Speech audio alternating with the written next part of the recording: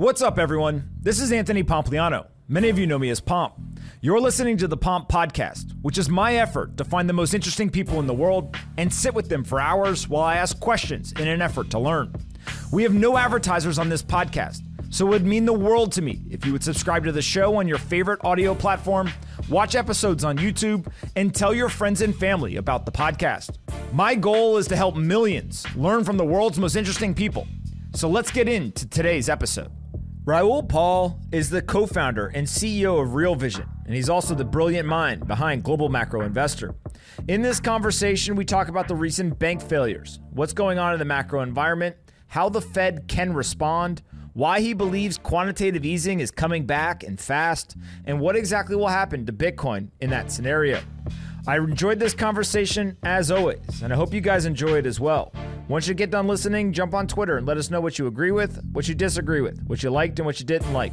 The feedback always makes it much better for us to create conversations in the future.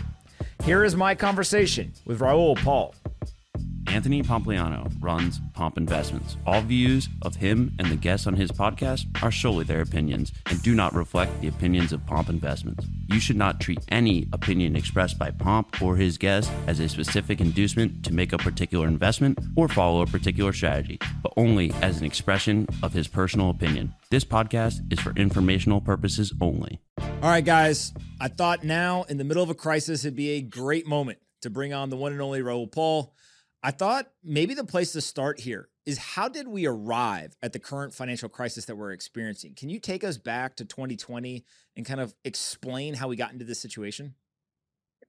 Well, it's actually pretty contentious because nobody agrees on why or how.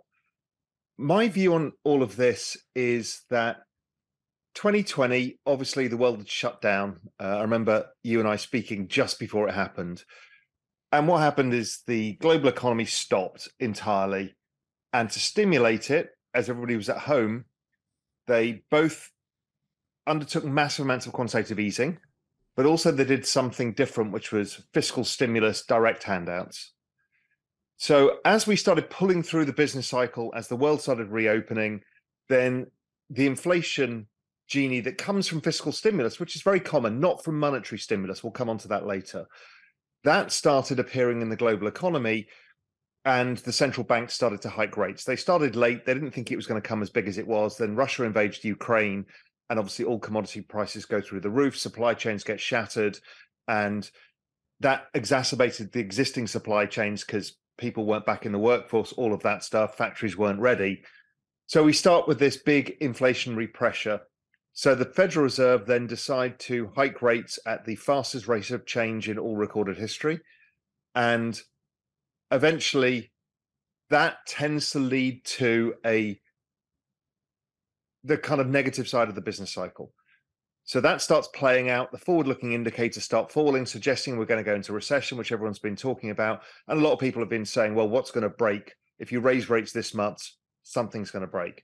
And eventually it was the banking system. And it's all a story, as ever, of too much leverage. So what's fascinating to me about this entire situation is that when the Fed began to hike interest rates, people called it out. They said, hey, they're going to keep doing this until things break.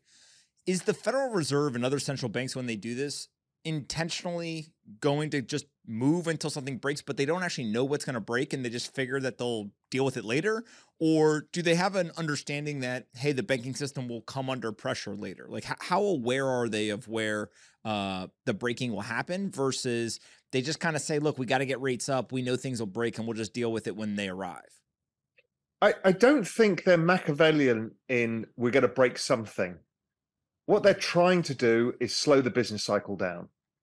Because that's how you get rid of inflation. Now, always at the bottom of every business cycle, whether it was 1990, 2000, 2001, 2008, 2020, always something breaks because of rates and a slowing economy. So that's just a function of what happens in a business cycle, much like there's a boom at the peak of the business cycle and usually kind of excess leverage and excess optimism.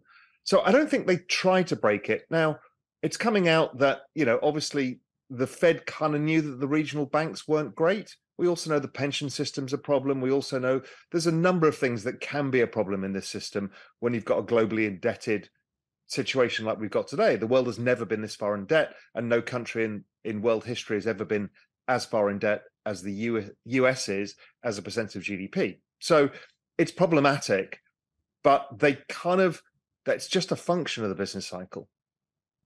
When you see what's going on with these banks, let's go right there, because I think that is probably the first time that something broke and people started to pay attention.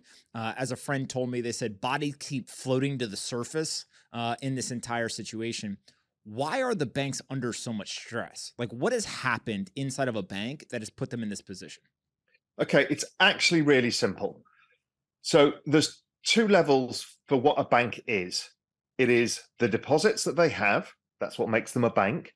And then it's what they do with the deposits. They invest them. So in a normal course of events, banks make business by something called the steep yield curve.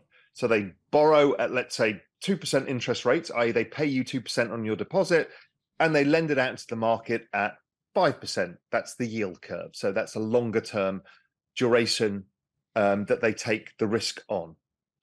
The issue is the yield curve got massively negative. In fact, the second most negative yield curve since 1980. So that means that the banks ordinarily would have to pay you 5% or 4% interest on your deposit, but then they invest it in the bond market in 20-year bonds or 10-year bonds or 30-year bonds, and they're actually getting less money. So they're losing money every day. So what they did is artificially change the yield curve. So they said, well, we're actually going to give you 0.5% interest on your money, and then we can lend it out in the bond market at something different, at a higher rate. So they've manufactured a steeper yield curve. The issue is people have the freedom to move their deposits. So they can move their deposits out of this 0.5% world into a 5% world of CDs, Treasury Direct, money market funds. So people are incentivized to move their deposits because the rate of interest is actually the highest we've seen for a long time. So people are incentivized to do that. That means deposits shrink from the system. As they shrink, you have to unwind the bets that you had at the long end, the longer maturity bets. Now, the problem is those are all underwater because the Fed raised rates so much. So then they've got losses, mark-to-market losses. But to collapse the deposit base, you have to realize those losses. Normally, you can just leave them on your book as mark-to-market accounting. You don't need to worry about it. But in this case, you have to do something about it. Suddenly, poof, they're all got no money. So that's the real issue here. Now, there is a big shit fight going on about what people should do about it, what the government should do about it, what the Federal Reserve should do about it. People say, well, if people are getting scared now because they saw Silicon Valley Bank and Signature Bank go under, well, we should just guarantee deposits in the system. Okay, sounds great. Problem is, it doesn't get rid of the actual issue. The actual issue is the rates are too damn high. So the banks can't make any money. So if they just guaranteed the deposits, people still go to Treasury Direct and get their 4.5% or 5% yields. So it doesn't stop it, slows it down somewhat, but it's still a huge problem. The only answer here, the only answer that they have is to massively cut rates, and I think 300 basis points plus, and also undertake QE. The reason they have to undertake QE is the banks, particularly these regional banks, smaller and medium-sized banks, have another big issue on their balance sheet, and that is they are the largest lenders to the commercial real estate market. Now, if we go back to when we first spoke at the beginning of the pandemic, at that point, we were all going to the office. I was in New York when I saw you because I was going to the office, and we had 60 odd people in our office at Real Vision. Now we've got 3 people in our office. We've downsized once, and we still only have 3 people in the office, and we can't get out of our damn lease. And everybody's got the same issue. Nobody's going back to the office. The world has changed. We can all work remotely. So we used to do interviews like this in person. Now we do them over Zoom. So then we've got massive amounts of commercial real estate that are basically empty. And the numbers are a bit weird because you also need to realize that empty office space that's registered is entirely empty. But actually, most people are trapped into leases where they've got 10% of their workforce going in. So as soon as those leases come up, people are going to tip those out too. So we've got a second bomb to hit these smaller banks. And that is this real estate market. And the real estate market is going to be illiquid, and chances are it's not going to get solved.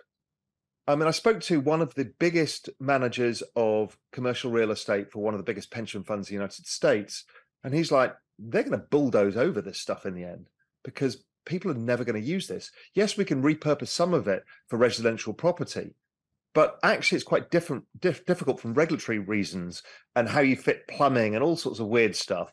So he said, look, we can repurpose some of this stuff, but a lot of this stuff is just going to get bulldozed into the ground in the end. And that's in 10 years' time because there's nobody going to use that real estate. So somebody has to pay that. Now, that would ordinarily mean this is like the savings and loans crisis in the 1980s and 90s. It drags on and on and on. But we've changed the game here because we know the answer. The answer is what Mario Draghi did in Europe in 2013, 12. And I saw this firsthand. I was living in Spain. What Draghi did is say, we'll take all of the shit on your balance sheet. We don't care what it is, screwed up bits of paper, anything. We'll just lend against it to keep the banking system insolvent and then slow manage the decline of the banking system. That's the position we're going to have to be in. These small to regional banks will never recover regardless because they've got too much commercial real estate. Not all of them have, but the vast majority have. And then they've got the problem with the current problem, which is the deposits are leaving the system and their investments are underwater. So it's a big mess. So the short-term issue needs to get solved by cutting rates really fast, not backstopping deposits, doesn't help. And then we've got the bigger problem is what the hell do you do with all this junk on their balance sheets? And we know the answer. It was invented in 2008. Well, actually came out of Japan beforehand, is the central bank will put it on their balance sheet in the end. So there's a couple of things in here that I think are worth kind of unpacking. Let's talk about what I'll call the immediate crisis, which is these bank runs that occurred. Really, Silicon Valley Bank, I think, is probably the biggest victim of one of them. But there was a little bit at Silvergate and Signature. I think that regulators are trying to say that there was concern there. But let's use Silicon Valley Bank as the example. One of the aspects of this that I don't think anyone really understood prior to when that occurred is this idea of a digital crisis, right? And so in a digital crisis, I don't have to go to the bank and stand in line and wait my turn to try to withdraw my money. I can get on my computer, click a button, and move my cash. And I can move that from my deposit account into a money market fund, into treasuries, some other type of asset, or I can move it from that bank to another bank. And in this digital world, the velocity at which this can happen obviously led into Silicon Valley Bank having $42 billion of withdrawals in a 24-hour period, which is just an insane number to think about. Backstopping the deposits seems to be trying to address that problem. Is that how you read the backstopping of deposits and why they're making such a big kind of deal about stepping in with these different facilities? Yeah, so let's go back and understand why this increasingly rapid digital issue has evolved. It came out of Occupy Wall Street, where people said kind of enough is enough. They then started coalescing online, and we saw that in Wall Street Bets, where people realized that together they could take on the system, and together that they could put the odds in their favor a bit more. So now, armed with the information of what I call the hive mind, which is this kind of mass of all of these smart people saying, hey, listen, we've got a problem here. Let's do something about it. That also turns into a mob mentality. So it can happen so fast. So the whole world works at Twitter speed now. Doesn't work by going to the bank. If you remember JP Morgan back in, I think it was 1909, slowed down a bank run by telling tellers to count the cash twice and do it really slowly. And that slows this kind of massive instant panic. But we're in a very, very different world where information spreads instantly and the hive mind can turn into a mob as soon as they sense fear. So you have to stop that because that's the instantaneous death of banks. And that's a problem. And we saw that instantaneous with FTX. We've seen it instantaneously in the crypto markets. So that is the new modus operandi. So the regulators need to deal with that somehow. So they can either throttle the requests or they can say there's no reason to do that. but it still doesn't get rid of the existing reason, which is the rates aren't high enough in the bank. So you're still incentivized. And also, it's the Streisand effect as well. It's kind of like nothing to see here tells people there's everything to see here. And part of that is realizing that, okay, if the outcome to some of this is printing of money, well, then the money you hold in the bank is going to be worth less in the future. So people sense that even with a backstop of the banking system, it's not going to solve everything. It might just stop an instant flight, but even that's not guaranteed.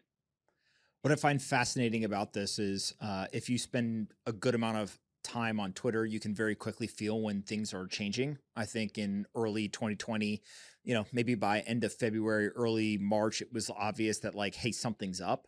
And I think that a lot of people right now feel that way. And they're saying to themselves, the gravity of this situation is unlike something that they've seen in a long time, which that alone I think is important to pay attention to.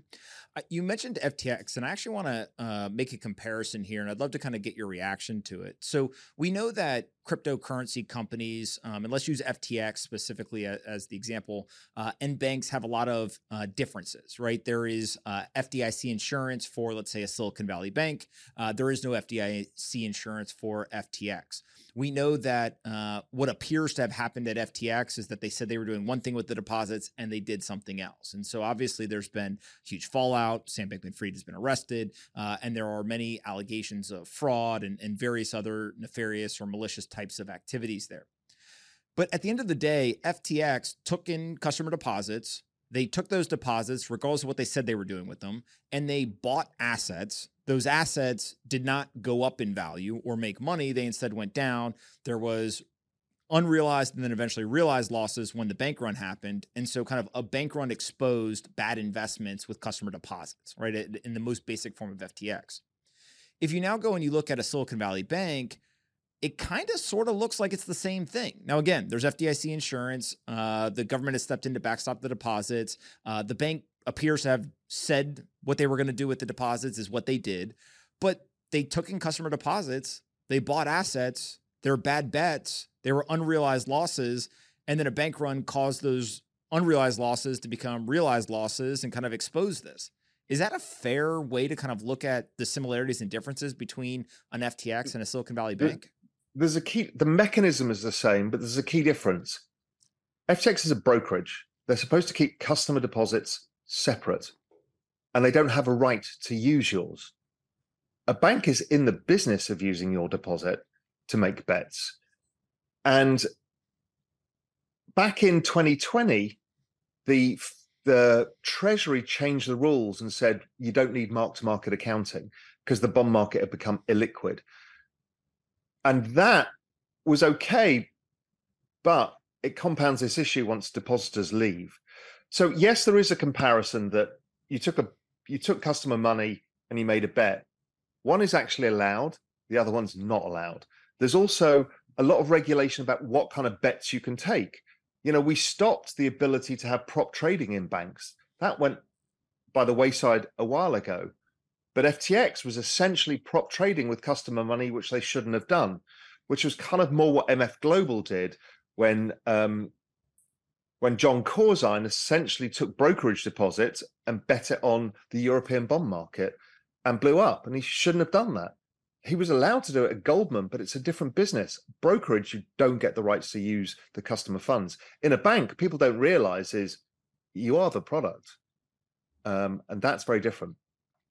So when we go and we look at these banks, you've mentioned that what is likely to happen or what you think will occur is Mario Draghi and the idea of the central bank coming and taking the assets and putting on the central bank balance sheet.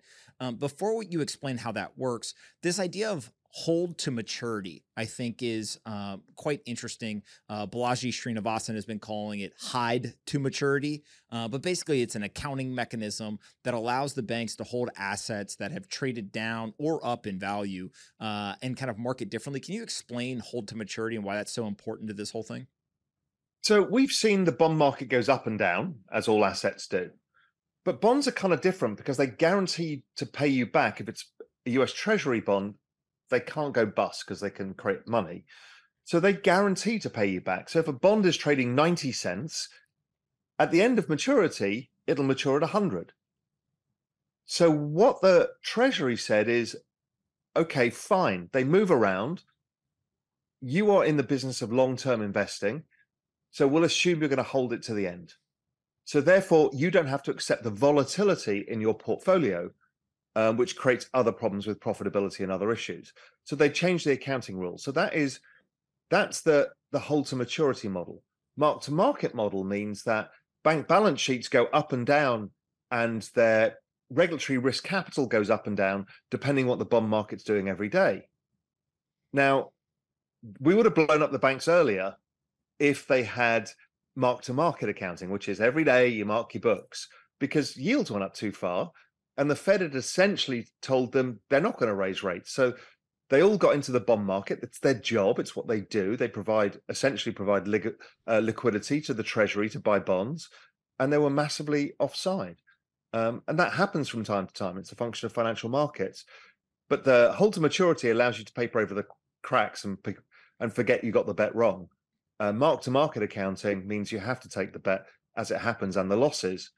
But what happened in this situation is the depositors leaving means you have to collapse this side because you have leverage requirements. And therefore, this side, suddenly you've got, oh my God, we've got these huge losses. So it turns hold to maturity into mark to market in seconds. And that's a problem. So one of the aspects of this that I find fascinating is that while the banks were taking those customer deposits and they were buying longer duration assets, they obviously were seeking higher yield. We were in the zero interest rate environment.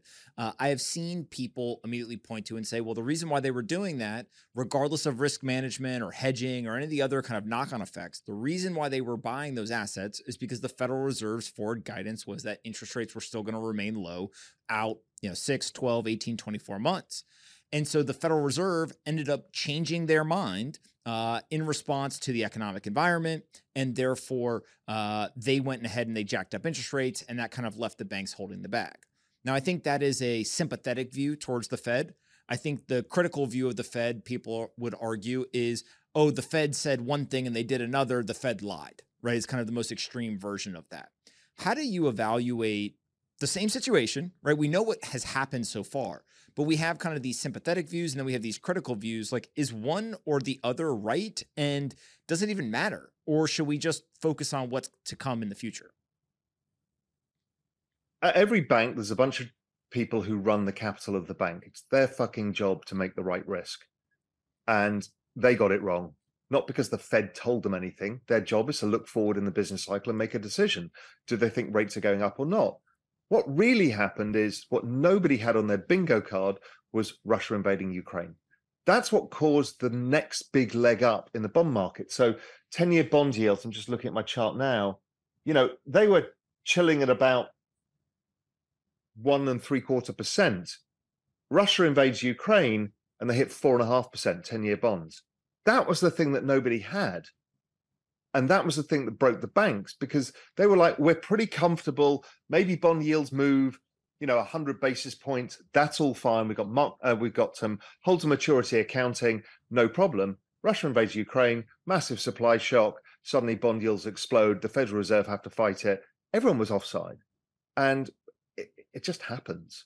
But the question I would say is, and this is a contentious one, is did the Fed have any business raising rates as much as they did? Or would the economy have slowed down anyway because inflation ate into everybody's pocketbooks, companies started to see slowdown in growth anyway, and the supply chains were starting to ease up, so inflation probably would have unwound significantly. So should the Fed be at the kind of level of rates that they are at, or did they screw that part up? And my view, which is opposite to most people, is I don't think they should ever have raised rates this far. It was stupid. Other people say, well, they shouldn't have kept rates this low. I don't know, because the economy, trend rate of growth in the economy is like 1.5%, 1.75%. Things are really slow. We're straddled with debts. And we've seen every time we raise rates, the economy collapses. And it's not now just a general recession. We expose some big ugly, which is some leverage under the rug. So one of the ideas that I'm fascinated by, and I don't necessarily have fully formed opinion on this yet, but it's a topic that I call financial warfare. And what I mean by financial warfare is, let's talk Russia-Ukraine first, right? Is Russia invading Ukraine elicited financial warfare from the United States? We went ahead along with NATO and other countries and sanctioned in what is the most coordinated financial sanction kind of regime of any one major country.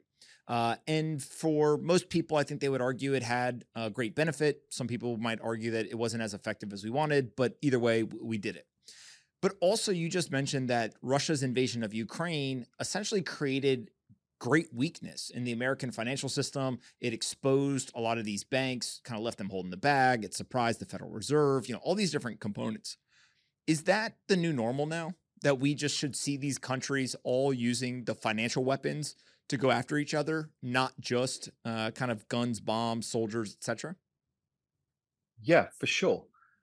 Everybody knows, including the US. I mean, I've spoken to people at the Department of Defense. Everyone knows that the issue that the US has got is debt.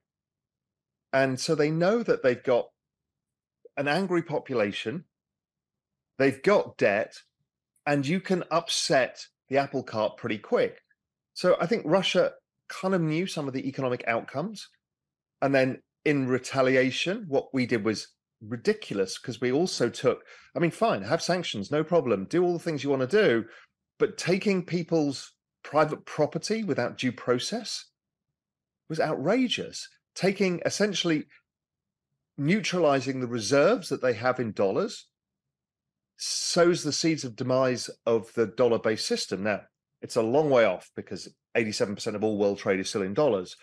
But when you tell somebody your dollars that you've put your country savings in are now not accessible, and by the way, your private property is going to be stolen from you, okay, that's not good too. Now, we've also got another geopolitical financial warfare that we know could blow up at any point, and that's obviously China and Taiwan. And the reason why that's so important is the entire world has one big bottleneck. Well, energy is one bottleneck, silicon chips are another. And Taiwan is like the Saudi Arabia of silicon chips. And he who controls the chips controls the flow of data. And so that's another one. And so I think we've seen from online activity from nefarious states that they understand that the fabric of society in a democracy in a situation like this is more fragile than in an authoritarian state, because the state can clamp down on it. So it's harder for us to break Russian society. In fact, it's almost impossible, as Napoleon, Hitler, and everybody else has tried to find. And it's really hard to break Chinese society, but it's much easier to break US, UK, or European society. So there's a psychological warfare, a financial warfare, a physical warfare, and a cyber warfare all going on at the same time. So a lot of folks, when they hear financial warfare, they will think internationally, but I then want to bring it home domestically. I would argue that a version of financial warfare, although it wasn't fought by states, was the whole meme stocks, GameStop, the Reddit crowd, etc. These are people who came together. They were able to coordinate resources, and they were basically able to affect change in the market to express their view. Now, that view may be one of optimism for a company. It may also be one of potential destruction of a company, right? And so we saw this kind of weaponization of retail investors with their money. But I saw something over the weekend that made me pause. And it was the first time I'd ever seen this. And it made me say to myself, we are headed towards a world where there is digital crisis and financial warfare domestically that we must be aware of. And it was a tweet from an individual, had about 10,000 likes on it, so quite popular tweet. And he basically said, referencing the potential arrest of the former President Trump, he said, wouldn't it be a shame if all of the Trump supporters went on Monday and conducted a bank run? And again, forget for a second who they're talking about in terms of the presidential candidate, forget the politics. But this idea that a group of individuals, I don't care if it's for politics, if it's for religious reasons, if it's for some sort of social cause, whatever, but could recognize that the American banking system or the financial economy could be at a point of weakness and then essentially use their own capital as individual citizens to weaponize it, that scares the hell out of me. We are not prepared for shit like this. And we'll come to AI later. The classic way would have been to vote or protest in the street. But as you mentioned before, the world works at Twitter speed. You can create false information or high quality information instantaneously, coalesce enormous numbers of people at the same time. And we're seeing this with this banking situation now. And we also know that there is a people versus the state. I mean, what Balaji's doing is trying to get people to understand it's not about $1 million bet or Bitcoin going to $1 million. It's about, listen, people, we can do something about this. It's incredibly empowering when it's the hive mind. So in Balaji's view is, listen, the fractional reserve banking system is not good. We have a parallel system that's been built. Now's the time to use the parallel system. Totally agree. But you can also get anybody to do anything online. And we saw it over COVID. The narratives, the false narratives, the mistaken narratives, the narratives that were deemed to be false and then proved to be true. I mean, it's a mess. And humanity's just playing out on Twitter and Reddit and TikTok and everywhere else in a way that we can't comprehend as a society. How fast, what is the unintended consequences? What happens if they get something wrong? You know, you'd argue that the insurrection and the storming of the government buildings was all part of that, where suddenly people got deluded in thinking this was the right thing to do.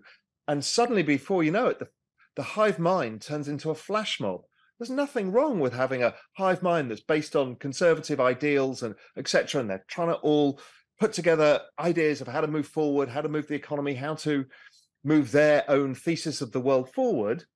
But when it turns into a mob, then it becomes a real problem. And it's too fast for anybody to deal with. It's not like the police can just show up and say, hey, guys, can you go home? This is dangerous. It happens, as you said, $42 billion can disappear overnight. And we don't know the outcomes of that. And if people realize they have this power, what is the backlash from the state as well? Because it's good to have this power, but it's also, power is dangerous. And then the state are going to feel threatened and they're going to try and get more power, which is one of the big battles we've all been facing is state overreach. How does this all play out? I mean, one of the ways it's going to play out, I think people are dead right in the financial markets, is eventually we get rid of all of them, the smaller banks. We end up at bigger banks, and eventually they become conduits for the Federal Reserve via central bank digital currencies. The US is going to be last in that equation. The Europeans, they're going to be much sooner. We're already seeing it rolling out in many, many places. And that is a way of kind of this financial weaponry between the state and the people, which is concerning. Now, there's upsides to central bank digital currencies too. I think they do a great job in certain things and terrifying in others. And this battle will mean that the state takes more power than it should do in a way to keep itself relevant. So is your base case right now that these individual banks in the private sector, the smaller ones fail, get consolidated, kind of disappear over time, everyone gets concentrated into the major banks. Those major banks essentially get nationalized and then are used as part of the central bank digital currency and the Federal Reserve System? Or is it more of, hey, there's only 4 or 5 of you major banks, and if you want to kind of play with us, then you just are going to execute on our plan or our technology, but the government doesn't actually have to nationalize them in order to be able to do it? Yeah, I think it's the latter. I think the latter is, we're the regulators. You do what we say. You can get rich, but we will make you dance. And it's as simple as that. And that's the end of autonomy. And we're seeing that blurring of autonomy between the Federal Reserve and the Treasury as well. That happened in 2020. So all of this is becoming the financial construct is becoming a political construct as well. And again, this is one of the reasons, and we'll get into crypto, I'm sure, later, why crypto is hugely powerful in positions like this. It's a way out. It's a life raft, as I've called it. The last thing that I want to talk about on the macro side is the Federal Reserve at the end of 2021, kind of the top of the market. They said, oh, this is hot from an inflation standpoint. We need to go ahead and tighten financial conditions. And so we're going to start to execute on that. I don't think a lot of people believed them or was listening at first. And so it definitely caught, many people by surprise. But if we now look maybe, 15 to 18 months later, the Federal Reserve has taken interest rates from 0 to 4.5% or so. And they have dumped about $1 trillion off of the Fed's balance sheet, but they never got the official CPI reading below 6%. And if we do head back towards some sort of quantitative easing, loose monetary policy regime, is that a major problem? Like they basically threw as much as they could at this thing and they never got it below 6% yet. That seems wildly concerning. Okay, this is the problem, is there's too many non-macro people talking about macro. And just, I've been in this business for 32 years and so many new people have come into the market. They check a chart of 1970, say that's going to repeat. They then make wild claims that monetary policy is inflationary and the cost of goods goes up because of monetary policy. That doesn't seem to be the case. It inflates asset prices.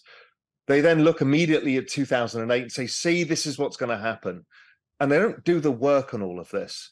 And the work on all of this is, firstly, there is a clear path that has been in existence for the last 60 years of the lags and leads of economic indicators.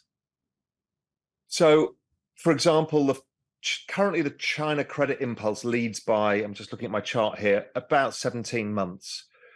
And then looking forwards, we've got like new orders, less inventories. That leads by about 3 or 4 months. But when I go back and say what lags, well, CPI lags by at least 6 months, wages by 13 months, and shelter by 16 months. If you look at the Truflation, which is this on-chain inflation metric, they're showing inflation in the US is currently 4.1%. My forward-looking indicators based on all of the work on the business cycle, and it's not really voodoo, it's pretty straightforward, that stuff is showing we get to 2% or even below by the summer. My work suggests we've got a decent chance that inflation goes negative. What we've got is a bunch of people on Twitter looking at inflation today and saying, oh my God, it's 6%. But in fact, actual real-time inflation is 4.1%, and forward-looking inflation is probably below 2%. And this is what the Fed gets wrong. It always tightens for the public narrative, and the public narrative is inflation is too high. If you look at the commodity prices, almost every single one of them is now down year on year. They're deflating. Some of them, like nat gas, are down 75%, contrary to the public doom of which they were saying, well, the Europeans are going to be chipping their frozen bodies off the streets in the winter because there's no gas. The opposite happened. So people just think that this inflation that they see today is the future, and it's wrong. It's wrong every time. I mean, I've studied every single inflation episode, the speed of which it comes down. It's based also on a hypothesis that, okay, the world has changed and we're deglobalizing, and that's inflationary. Okay, well, let's check that fact. The fact is that globalization, global trade has been trading sideways since 2008. So it hasn't contracted and it hasn't grown.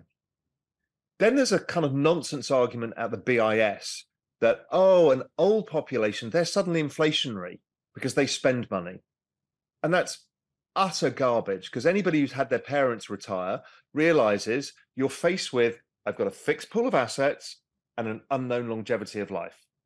If I run out of my money when I'm 85 years old, that's the worst thing that could possibly happen. So all they do is they collapse their spending. There is no inflation spending boom to come out of retired baby boomers. They're terrified of running out of money when they're older. So I don't see that argument as well.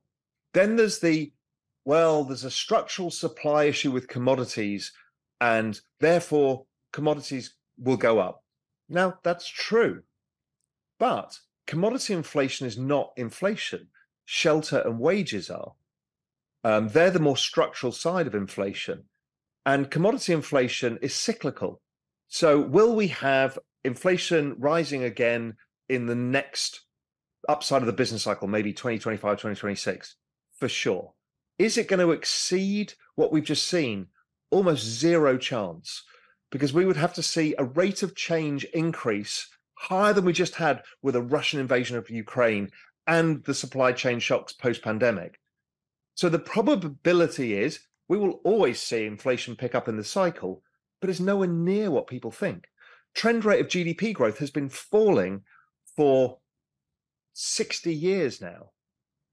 If GDP is measured by productivity growth, population growth, and debt growth, the debt growth of the equation has basically stopped. Debt growth is just there to pay off existing interest payments. Productivity growth, that's been declining because of an aging population and will continue to do so until technology kicks in fully. And population growth, will that stop too? Because the world has now stopped producing as many people and most countries have closed their borders somewhat. So we've got falling GDP growth. We've got a demographic that doesn't want to spend money. We have an overly indebted system. And I think the probability of creating inflation like we've just seen is a false narrative. Creating asset inflation from debasing currency, yes, that's likely to happen. So I think the Federal Reserve to call victory so Jay Powell can put himself on the front cover of a book and hero worship his god, Paul Volcker, is very simple. He just wants to see inflation fall below Fed funds rate. Now, is he going to get that chance before he has to cut? I don't know. But current inflation is below Fed funds rate, if you believe that true inflation forecast, which is like hundreds of thousands of real-time prices on chain and totally accessible and understandable. So I think they've got to that point of super tight monetary policy. And also another thing people don't realize is we've got two other big things happening on the inflation front. One is a banking crisis is about the single biggest deflationary event you could possibly have because it stops banks lending. It is also a indicator of massive deflationary pressure because you've got a debt deflation. So that is underway. It would not be happening otherwise. That's why the savings and loan crisis happened as well, came out of the big inflation on the other side as rates had gone up too far and it broke the banking system. Additionally, you've got to throw in the nuclear bomb that we've just set off with AI. GPT-4 is easily the most deflationary global event the world has ever seen in the shortest period of time. And I just do not see how you can generate inflation. I don't think a lot of these tech jobs or knowledge economy jobs are ever coming back. It's kind of like car workers from Pittsburgh. I mean, steel workers from Pittsburgh, car workers in Detroit, or steel workers in Sheffield, or coal miners in England. Their jobs never came back. And I just don't think that's going to happen. I think there's hundreds of thousands of accountants, lawyers, artists, video editors, producers, everything. I mean, sorry for anybody watching this to realize is the world has changed so fast that we can't even get our heads around it. Why does the Federal Reserve continue to use the official CPI number versus more of these real-time data points like a trueflation, even if they were calculating, let's say, shelter rather than kind of doing the antiquated call people up and ask them what they could rent their home for? They could just maybe use one of the internet services that has hundreds of millions of data points in real time. Like, why are they still using the old data set if it is so clear that the more accurate, kind of more modern, more real-time data sets are telling them something that may be different than the official number? I kind of guess it's a political process. So, one of the things the Biden administration wants is inflation to be lower so they could say, we beat inflation for you. Don't we manage an economy well? All of this kind of stuff. So, and he'll say, this came out of the pandemic and they can blame it on the Republicans, whatever it is, right? So I think it's actually a political process. And we're seeing that political process playing out with Liz Warren, who's going after, as are others, going after Jay Powell, saying, so what you want to do is get inflation down. We get it, but you want to get people out of jobs. Well, unfortunately, that's how you slow down an economy. And that is a political process. whole process, I think, is a political process as opposed to an economic process. I don't believe the 1,000 PhDs at the Fed are that stupid. I mean, anybody with a Excel spreadsheet can see the forward-looking data, and they know it's there. So the Fed know it too. But I think that also they don't mind in bringing interest rates lower than it should do. So they try and absolutely kill inflation to bring interest rates right down, because then they can service the debt. And that's a bigger issue, is how to service the debt, the interest payments on the debt, both at the private sector level and the public level. So right now, the US economy, if you take the private sector debts and the public debts, are about 220% of GDP. GDP grows at about 1.75% a year. So if interest rates, let's assume just for easy maths, say the economy grows at 2% a year. If interest rates grow at 2%, well, the private sector alone, because GDP is all the activity in the economy that pays the interest. So if GDP is at 2% and interest rates are at 2%, then the private sector eats 100% of GDP growth. But the government also needs to fund itself at 2%. And that would take away from GDP. That's what debt does. So what it happens is, and I've worked this out mathematically, is that basically the Fed monetizes anything in excess of GDP growth. Okay, fine. So as GDP has grown and debt has grown, that difference was about $9 trillion, which is, lo and behold, roughly what the balance sheet was. But when you take out the pandemic payments, you can see that actually what is happening is the Federal Reserve are issuing new debt to pay the interest on the old debt and then putting it on the balance sheet. And it happens 3.5 years later. And there's some beautiful charts I discovered, I built myself with my colleague Julian Bittle, that show that 3.5 years later, the Federal Reserve monetized the interest payments. So why is that? Well, that's to do with the whole world resetting rates at zero in 2009. So everybody starts at zero, everybody refied then, and we've got, most people have some long-term debt, and at least 60% of all debt is in this 2 to 5 year sector, which is 3.5 years magically. And that every 3.5 years is the peak of the business cycle. It's also the Bitcoin halving cycle. They're all correlated to the same thing, which is this debt cycle. And so when you get later, when you need to start paying the interest, the Federal Reserve have to get interest rates down, because if not, you keep compounding negative GDP, because the interest payments, if the private sector is paying 4%, the state's paying 4%, well, that's 8% of GDP, and GDP is growing at 2%, well, that's negative 6% of GDP growth. And that just keeps compounding. These numbers don't change. You cannot change this trend rate of GDP growth until you finally get a productivity miracle, which I think is underway, but it's going to take another 10 years to get there. So it's a really complicated process of both politics, debt management, and then kind of hiding it from everybody what they're actually doing. One of the questions that I've gotten probably the most over the last couple of weeks is the Federal Reserve was dropping $1 trillion off their balance sheet over the last 12 months.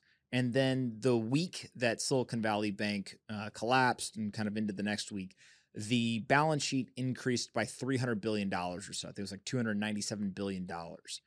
Is that quantitative easing? Is that back to loose monetary policy? Is that something else? This shit makes me laugh every time. There's always somebody saying, well, actually, it's not quite quantitative easing, or actually quantitative easing doesn't quite make it into the markets, and blah, blah, blah, blah, blah, blah, blah. Any increase in the central bank balance sheet is debasement of the underlying currency. The S&P 500 is 97.5% correlated to the Fed balance sheet. Actually, even better, the G5 central bank balance sheets. It's 97.5% correlated. If you divide it, the S&P, by the Fed balance sheet, there is zero growth in the equity market, and it looks just like the European equity market. So all of this is optics, but it's all quantitative easing. Is just, forget the term, is are they printing money or not? And then there's a lot of, well, actually, people on Twitter will say, it's not printing money because it doesn't do this, doesn't do that. Does it debase the currency? Has it got an observable effect on asset prices? Because when you debase a currency, you debase the denominator, the price of assets optically rises. They don't actually rise. It's because you've lowered that. That is measurable every time within ridiculous statistical significance. But yet people are arguing over the stupid terminology idea. The Fed balance sheet went up, therefore equities go up. When we see 300 billion in a week, one of the things that jumped to mind immediately for me, and I think was quite shocking, is it took us 12 months to get $1 trillion off the balance sheet. And we basically gave back a third of it in a week. Should we continue to expect the central bank's balance sheet to expand and eventually 10 trillion, 15, 20 trillion, and just kind of continue going up over the coming years? Yes, because they have to pay the interest on the debt. So you pay the interest on the debt, that keeps increasing the balance sheet. So it'll go up another couple of trillion over the next 18 months or so. But if you get any shock in the middle, it actually boosts it more because they need to do extra, which is why the pandemic tacked on another 2.5, 3 trillion on the balance sheet. So maybe this will tack on another trillion on the balance sheet, 2 trillion. We don't know. We don't know yet. We need to see. But the commercial real estate market on these smaller banks is about $2 trillion. Now, obviously, not the whole lot's insolvent, blah, blah, blah, blah. But easy to assume there's another $1 trillion tacked on here, plus the payment of the interest payments. So it wouldn't surprise me if we don't see the balance sheet at $12 trillion in 2 years' time. So it just keeps going.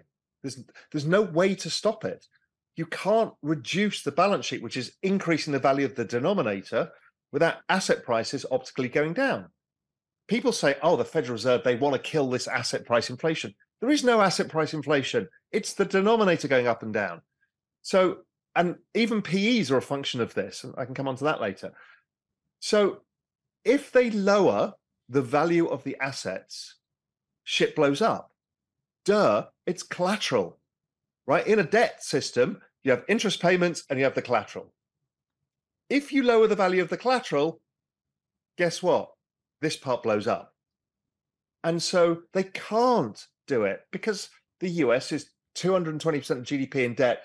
At that level, then add financial debt and it's over 350% of GDP. So you cannot allow for the collateral to go under. It can't fall too much. If the collateral fell 50% this time around, the meaningful collateral of the system, stuff like the S&P 500, equity stuff or real estate or stuff like that, they can't allow it because the whole system breaks. So what they need to do is they can bring it down somewhat to slow down the economy. It tightens credit standards, but then they immediately have to reverse and go the other way, and they have to go further than they've been. And it's just an endless stair step of them doing this, and there's no way around it.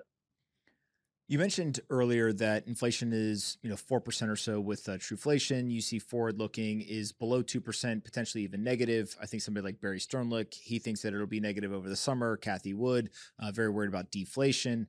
In light of what is going on with the banking crisis, what does the Federal Reserve do here? If they step in and they shore up these banks, they continue to do what it appears that they're doing, does that create the inflationary pressures? And would you expect us to go kind of back up? Or do you think asset prices respond by going back up, but the actual kind of consumer inflation would likely just go sideways or potentially even continue in the trend that it is and continue dropping? Yeah, I think my view is the Federal Reserve probably do 25 basis points this time around because they want to show this relationship of, hey, we got Fed funds above inflation, so you can forget about inflation expectations. And the next move from the Federal Reserve will be 100 basis points emergency cut. And it might even happen as soon as June. Just depends what happens to the banks over the next few weeks. And then they just keep cutting and QE comes back. So that is why the equity market has not been falling. Is something I've been talking about for a while is equity market is forward-looking. The Nasdaq's more forward-looking than the S&P. The Nasdaq already priced in a recession, and it priced it in by October of last year. And it's forward-looking, so it's starting to say, well, liquidity is coming back into the system. Crypto is even more forward-looking, and that's why a lot of crypto bottomed in June. The rest bottomed in October. So that's forward-looking. So asset prices will go up because you're lowering the value of the denominator. So optically, it goes up. The only two that actually outperform the Fed balance sheet is crypto and tech, because they've got secular trends behind them. Does it bring inflation? Okay, so let's say the Federal Reserve cut 300 basis points, do quantitative easing to take some of the shit off the balance sheets of these smaller banks and help the larger banks. Well, are they going to increase their lending or not? There's almost zero chance. We've seen this exact playbook in Europe. It's the same thing. So Europe 2012 is exactly the US in 2023. And what happens is they stop lending and they'll never lend again. And so that's the end of that story. And so if there's less lending available, then inflation is not available. You've also got, as I said, we've got unemployment to come, rents to come down, wages to come down. It's all part of that flow of time, how this happens.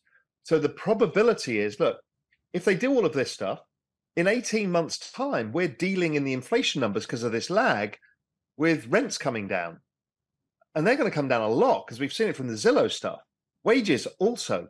So in 18 months' time, we're still going to see massive disinflationary pressures, even though commodity prices might have bottomed and started rising.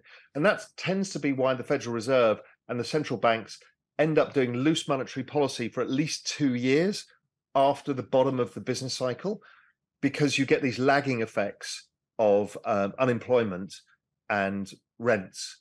And unemployment is so political that they have to show that they're doing something, because in the middle of this is every 2 years in the US is this political cycle as well. So it's a complicated mess. I don't think it's inflationary, but I do think asset prices rise significantly. How fast, I think, is the next big question that people will have when it comes to asset prices. Obviously, Balaji Srinivasan very publicly coming out and saying he believes that Bitcoin will hit $1 million in the next 90 days. Not just saying it, though. Also, I think he's up to $2 million that he's bet in this public manner that it's going to happen.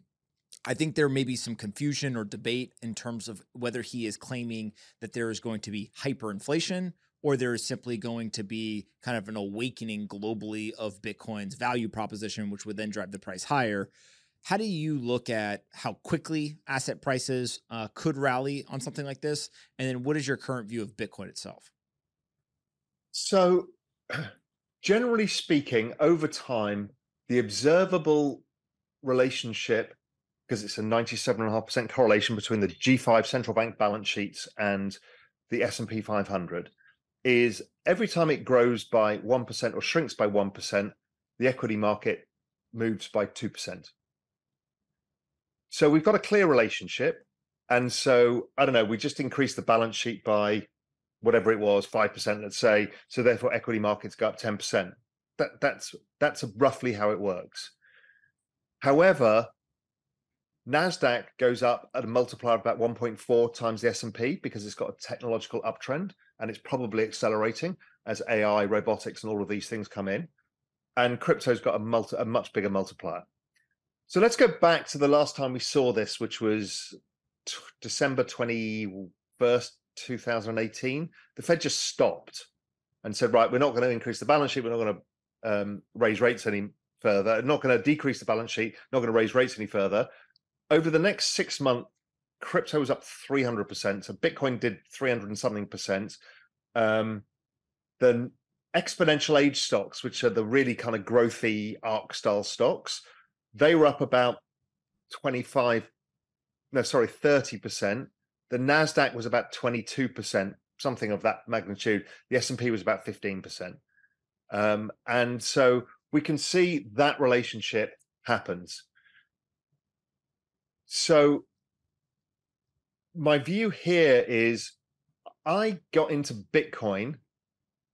So assets will go up according to the balance sheet. I think the balance sheet goes up significantly, 30% plus over time. Therefore, the equity market can go up 60% in the S&P, maybe more. So new all-time highs in the next 12 months or so, maybe a bit longer. NASDAQ gets there sooner because of its relationship. Crypto moves very fast. I got into Bitcoin in 2000, and 2013 because I lived the European banking crisis and obviously the financial crisis. But the European banking crisis was very similar to what's happening now. The local bank in the village that I went in went under and took everybody's deposits. They bailed them in. We had a run on deposits, liquidity issues. They were invested in things that were illiquid, which was real estate. Real estate market had come under pressure. Very, very similar. Too many small banks in Europe. And so Draghi backstopped the whole lot. That whole situation, I've forgotten where I was going with this now. The banks are why you got into Bitcoin. Yeah. So I saw this and I realized that there was no trust in the financial system. Nobody knew who owned what when Lehman went under. And they were terrified of others going under because of the same issue, because the daisy chains of collateral are everywhere in this market. And then when you realize in a bank, you don't actually own your money. And people are now realizing that. And the Treasury and the Fed are like, well, we'll just pretend that's okay. That drives people into this parallel financial system. I got into Bitcoin in 2013 for exactly this reason and have been an active participant of the market ever since. And so I think what Balaji is saying is, listen, guys, here's the life raft. You can take it. Now, Bitcoin's relationship with the Fed balance sheet is really interesting because it goes up exponentially. So if I look at it versus M2 year on year or the Fed balance sheet year on year, it massively outperforms in the bull markets and then pulls back when the liquidity comes out of the system again, but it keeps going up. So yes, I think there is a potential setup here for Bitcoin and the whole crypto market actually to be shockingly strong, more like 2013 than 2019. 2019, we had that big correction, and that was partly due to this G5 central bank balance sheets. Some of them were contracting over that period of time, and it pulled back the crypto market. This time around, I don't think we're going to see that. I think we're going to see all of the central banks falling into place because there's banking issues both in Europe and the US, and China has its own issues. So that they've all got the same issue, which is debt. They're all going to have to stimulate. So I think it's more likely to play out like 2013, which is very squeezy, then sideways consolidation, then very squeezy. Because, every time we go through these cycles, more and more people understand what the benefit is of Bitcoin. And now we've got 300 million people that have used Bitcoin and other crypto. The next time around, it'll be 1 billion people or 600 million people or whatever the number is. And those people will have been awoken to the fact that there is another way out of this. Now, the issue is, as we all know, is Bitcoin is extremely volatile. So it's very hard to think of it in terms of, well, it's a wealth preservation asset because people's time horizon is too short. But if you hold it long enough, it does extremely well. It does better than the Fed balance sheet, better than any other asset in existence. But people get freaked out by the up and down move. But if they just zoomed out, they see it does a phenomenal job at opting out of the financial system over time. But, maybe you need to keep liquidity and other stuff for when you need it, as opposed to the crypto cycle, which can be quite vicious.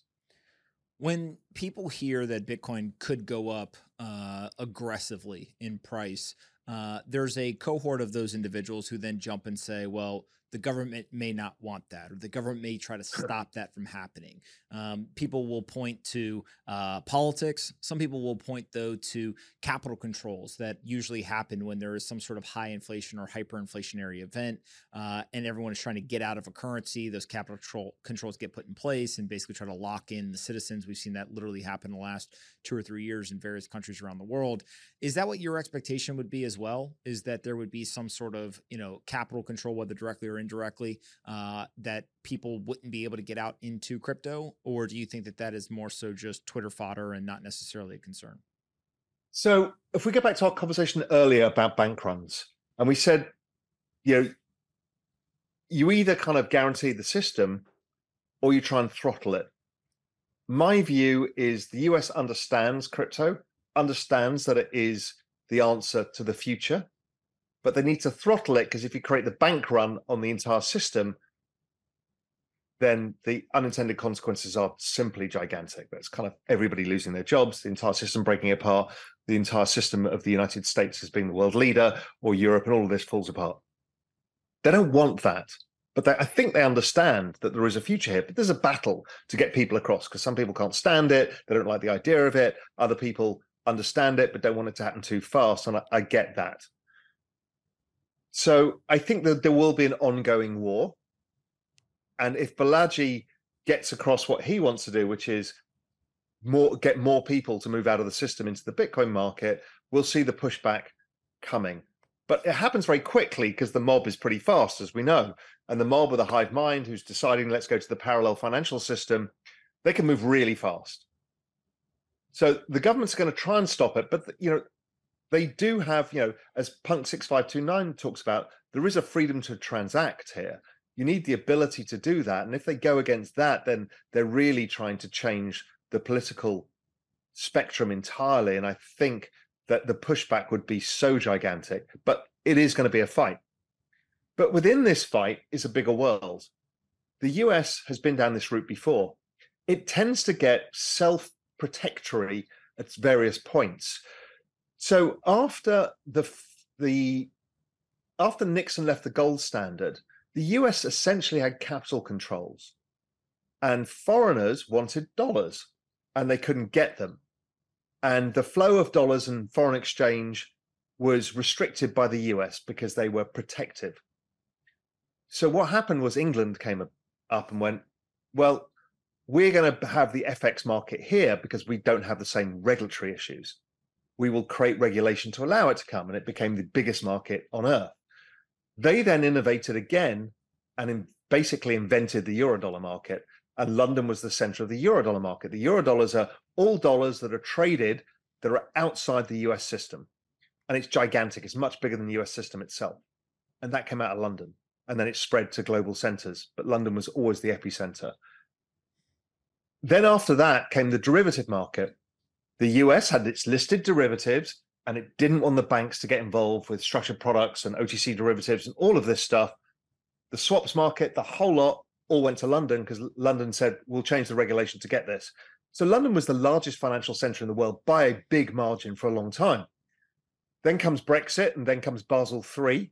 The US cheats on Basel III and says, we're only going to let the big banks have to be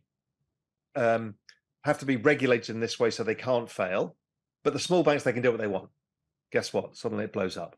Europeans forced Basel III on everybody, as did the UK. So they don't have some of the same issues. They've got different issues, obviously.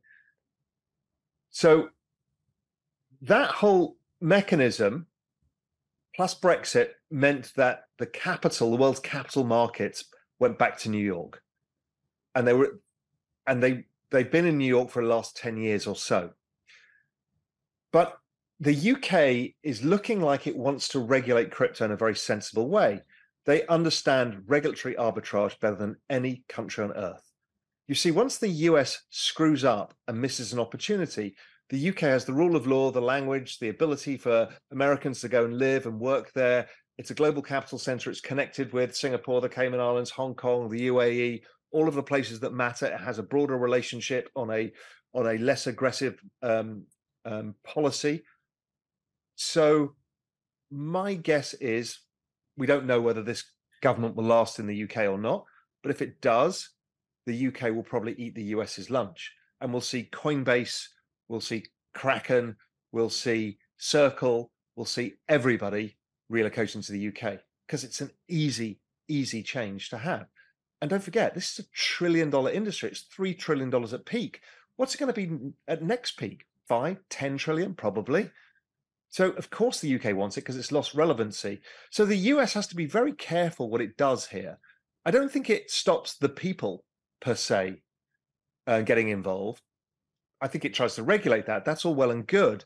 I think it's trying to stop the infrastructure layer being built and becoming too powerful, too decentralized. So they can regulate Coinbase and maybe they can regulate Circle, but they don't want too many moving parts in all of this. But if that's the case, if they're too heavy-handed, in a global world, that capital's going to flow elsewhere. And then every pension fund, sovereign wealth fund, hedge fund, anybody else wanting to do business in cryptocurrencies will go to London, and they'll go to Singapore, they'll go to the UAE, they'll go to Hong Kong. That's the way the world works. Should the United States Federal Reserve buy Bitcoin today and put it into those reserves as a hedge against all of the chaos, all of the uncertainty, all of the problems that we talked about? Or do you think it is either too early or not prudent for them to do that right now? They don't need to hold reserves. They're the world's reserve currency. They just print dollars and build gunships and space rockets. So no, they don't need this. Do other countries do this? For sure. You know, we've seen it. We've seen it. And we know the Middle East and others have woken up to this because of what happened to their the Russian dollar reserves. So other countries may be incentivized to do it, but it's a very volatile asset. So really, and I've talked about this in the past, sovereign wealth funds it fits better in than it fits in bank treasuries, because it's just in central bank treasuries because it's so volatile. So I don't think the US does it. More contentious question is, who owns all of that Satoshi Nakamoto stuff? My theory has been from day one that this was a combination of the GCHQ in the UK and the NSA in the US that built this. I mean, I spoke to the Department of Defense several times over the years, and they don't know where Bitcoin came from, but they kind of are open to the idea that it came as a parallel system that was built as a just in case by state actors themselves, knowing that it's decentralized, but if they can play a central role in it, it's okay. So I don't know, maybe that's the stake that they already own. Who knows? It is. It's very interesting to think about what people perceive to happen here in the future, especially in the coming year or so. What are you doing differently in your portfolio? Are you selling certain types of assets? Are you buying certain types of assets? Are you trying to hold certain things based on your worldview, kind of coming into more of this crisis? So at a top level macro position, I haven't cashed out of a single penny of crypto. And all I've done is use the cycle when the liquidity cycle hits the long-term uptrend that started happening in June of last year to just add to my positions. That's all I've done. Now, there are some trading opportunities around like bonds, because I think bond yields go from 4% to 1.5%. So can you make money? Will you make more money in crypto? For sure. But people don't want the risk, and people are such dicks online about the kind of risk you have to run to do it, that yes, there's traditional answers. You could buy gold, you can buy bonds, you can probably buy technology stocks, or you can buy crypto. And you skin the cat any way you want it in terms of what risk profile. And I've talked about my risk profile is, you know, I have income, I have assets that are paid for, so I can take more risk with the liquidity that I have. You know, I don't do VC because I don't like a 13-year payout. I like to be in control. I'm a hedge fund guy at heart, so I like to be in control of my liquidity. And so I haven't changed anything at all in terms of my asset allocation, apart from increasing it and using the leverage. So why am I doing this? And this is really important for people to understand. So I first bought Bitcoin at $200 in 2013. It went straight up to $1,000. And I'm like, I'm clearly George Soros. I'm the best investor the world's ever seen. 500% in 3 months. I'm a genius. It then falls 87%. And my time horizon was like 5 years plus. So I'm like, well, probably 10 years, because I wrote that first ever macroeconomic strategy paper about Bitcoin in 2013. So I said, okay, fine. So it's a call option. I'll let it go up and down. So it fell, didn't do anything, watched it. It rose 2017. I got confused over the staking wars, the forking wars. And I'm like, I don't know what's going on here. I'm going to take my money out. And I sold out at something like $2,000. So I've made 10 times my money, one of the best bets I'd ever made, and watched it. Now, I'm still interested in crypto, but I thought it was in a bubble, and it was. It shot up 10x more to 20,000, then collapsed 85% or 82%, whatever it did that time around. And then I bought it again really well in kind of April 2020 when it fell into the middle of the wedge pattern. I bought it right at the right level. You know, I didn't get the absolute low, but let's say I got in about 6,500, and then I put in a much bigger bet than I did first time around, and great. So I went back recently and looked at it and thought, what happens if I just kept my original $200 in its original size? because it looked like I traded it really well. I bought it here, I sold it here, and then bought it there. Problem is the heres and theirs were all higher because I sold at 2,000 and bought back in at 6.5. I fucked the whole thing up. Really, if I just held it, I'd have made 5 times as much money.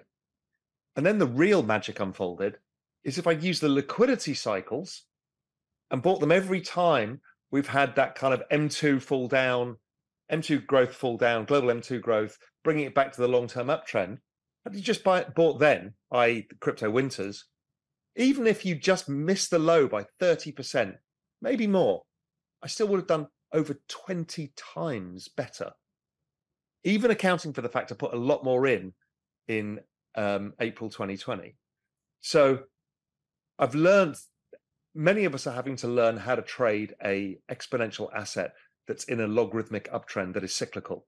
But that's how I just deal with it now. I just use that simple framework. Is the adoption going on? And where are we in the liquidity cycle? And just use that. What is your best argument for why the United States dollar will end up continuing to be the global reserve currency? And then what would be your best argument as to why you think it will not in our lifetime be the global reserve currency? 87% of all world trade is in US dollars. And a vast majority of global debt is in US dollars. The US economy itself is the largest indebted economy as a percentage of global GDP in world history. But then everybody else has dollar debt. So the world is something like 400% of GDP in debt, of which at least 50% of it, maybe more, maybe 70% of it is US dollar debt. So you need dollars or everybody goes bust. That's why the dollar keeps going up. People just don't understand is that everybody has dollar debts and all trade is in dollars. So you need dollars. And the less money there is in the system, the more desperate you are in that game of musical chairs to get those bloody dollars to pay your debt or you go bust. That mechanism is not going to change. In fact, it may get much worse. Over time, we're seeing the Chinese, the Russians, others trying to move away from this. But it's really hard because if your debts are in dollars, if you're South Korea, you don't want bloody yuan. You want dollars. You need dollars for your entire banking system. So I don't see a route by which that changes. And the US is also a geopolitical force, the largest geopolitical force, and they will force people to use dollars by coercion. So can that fall apart? It can if you debase your currency enough, which is kind of, it's not hyperinflation, but it's a different route to it, and it can lead to the same thing. Bloody difficult to do with this much debt around, unless they suddenly printed $50 trillion. So I think it happens over time. And it happens because the dollar is too strong, not because it's too weak. And the stronger the dollar gets, the more it chokes and forces people to find alternatives. Whether that's cryptocurrency for a lot of people, I think Bitcoin will work for a lot of people over time once the volatility of it comes down as the adoption keeps rising. And others will form regional trade groups and will have maybe global currencies. There's no reason we can't start creating global currency baskets as on chain as a stable coin. It doesn't have to be a US dollar stable coin. And you know, if we think about the Eurodollar market, the stablecoin market is basically the Eurodollar market, except it's democratized. So everybody can get hold of the dollar. If you're in the Philippines or in Nigeria, you can get your $2 and send it to your aunt instantaneously. The Eurodollar market doesn't allow that. You have to go through the bank and say, please, sir. And they say, no, you're not big enough. You don't deserve the dollars. This is the politics. But this democratizes access to dollars. No real reason that the UK, let's say the UK actually goes ahead doing this, doesn't create the Eurodollar market on chain, the Euro stablecoin market. And we could have baskets of currencies, which we've not really done before. So therefore, you could trade a commodity basket currency or a technology basket currency. So it matches your customers with your needs. Because like, let's say South Africa, their currency goes up and down because it's a poorly managed economy, but they're also beholden to the commodity cycle. And that's driven by the dollar. But if they dealt directly with China and the EU, maybe they don't need to have the dollar in the middle of it. So I think it happens over time, and it happens because the dollar's too strong and it forces people to do it. It doesn't happen, I don't think, in a collapse of the dollar. I think it's the opposite, which is this dollar milkshake theory that Brent Johnson talks about. My last question for you is Balaji's $1 million Bitcoin in 90 days begs the question, what do you think happens to Bitcoin in the next 90 days, maybe 12 months, and then maybe 5 years? Are there price points that you look at? You and I know to give price projections online right now is the way that the hive mind turns into a mob and tries to lynch you, assuming that like what we speak is the truth and we know exactly where it's going to go. So my answer is he's got 0.0 chance of being right, but what he is doing is spending $1 million or $2 million on marketing what is an important concept, and I think that is fine. I get it. My general thesis is the market's going to be squeezier than people expect. So I think we probably get to 50,000 faster than most people expect. When that is it this year? Is it within 12 months? Probably. Don't know. And over time, we just keep the adoption curve and it keeps going. So, where does it go at the peak of this cycle? I don't know. Again, I don't want to be hung by dicks online for all of this, but over time, does it take it 100,000? Does it take it 250,000? Of course it does. It's just a matter of when. And the timing part is the red herring. If you've got a long enough time horizon and the trend rate of adoption and the rise in the price of the asset over time beats all other assets, you're under no motivation to do anything else but hold. I think that is a great place to end. Raoul, thank you so much for doing this. Every time I talk to you, especially in moments of crisis, I always learn something and find the conversations both entertaining and informative. So we will definitely do it again in the future, hopefully next time in a raging bull market and not during a moment of crisis. Yeah, and my takeaway for people here is this is not 2008 all over again. It is a messy, ugly credit crisis, but we have a magic bullet, which is quantitative easing. Quantitative easing plus rate cuts will stop the financial crisis exactly as Draghi stopped it in 2012.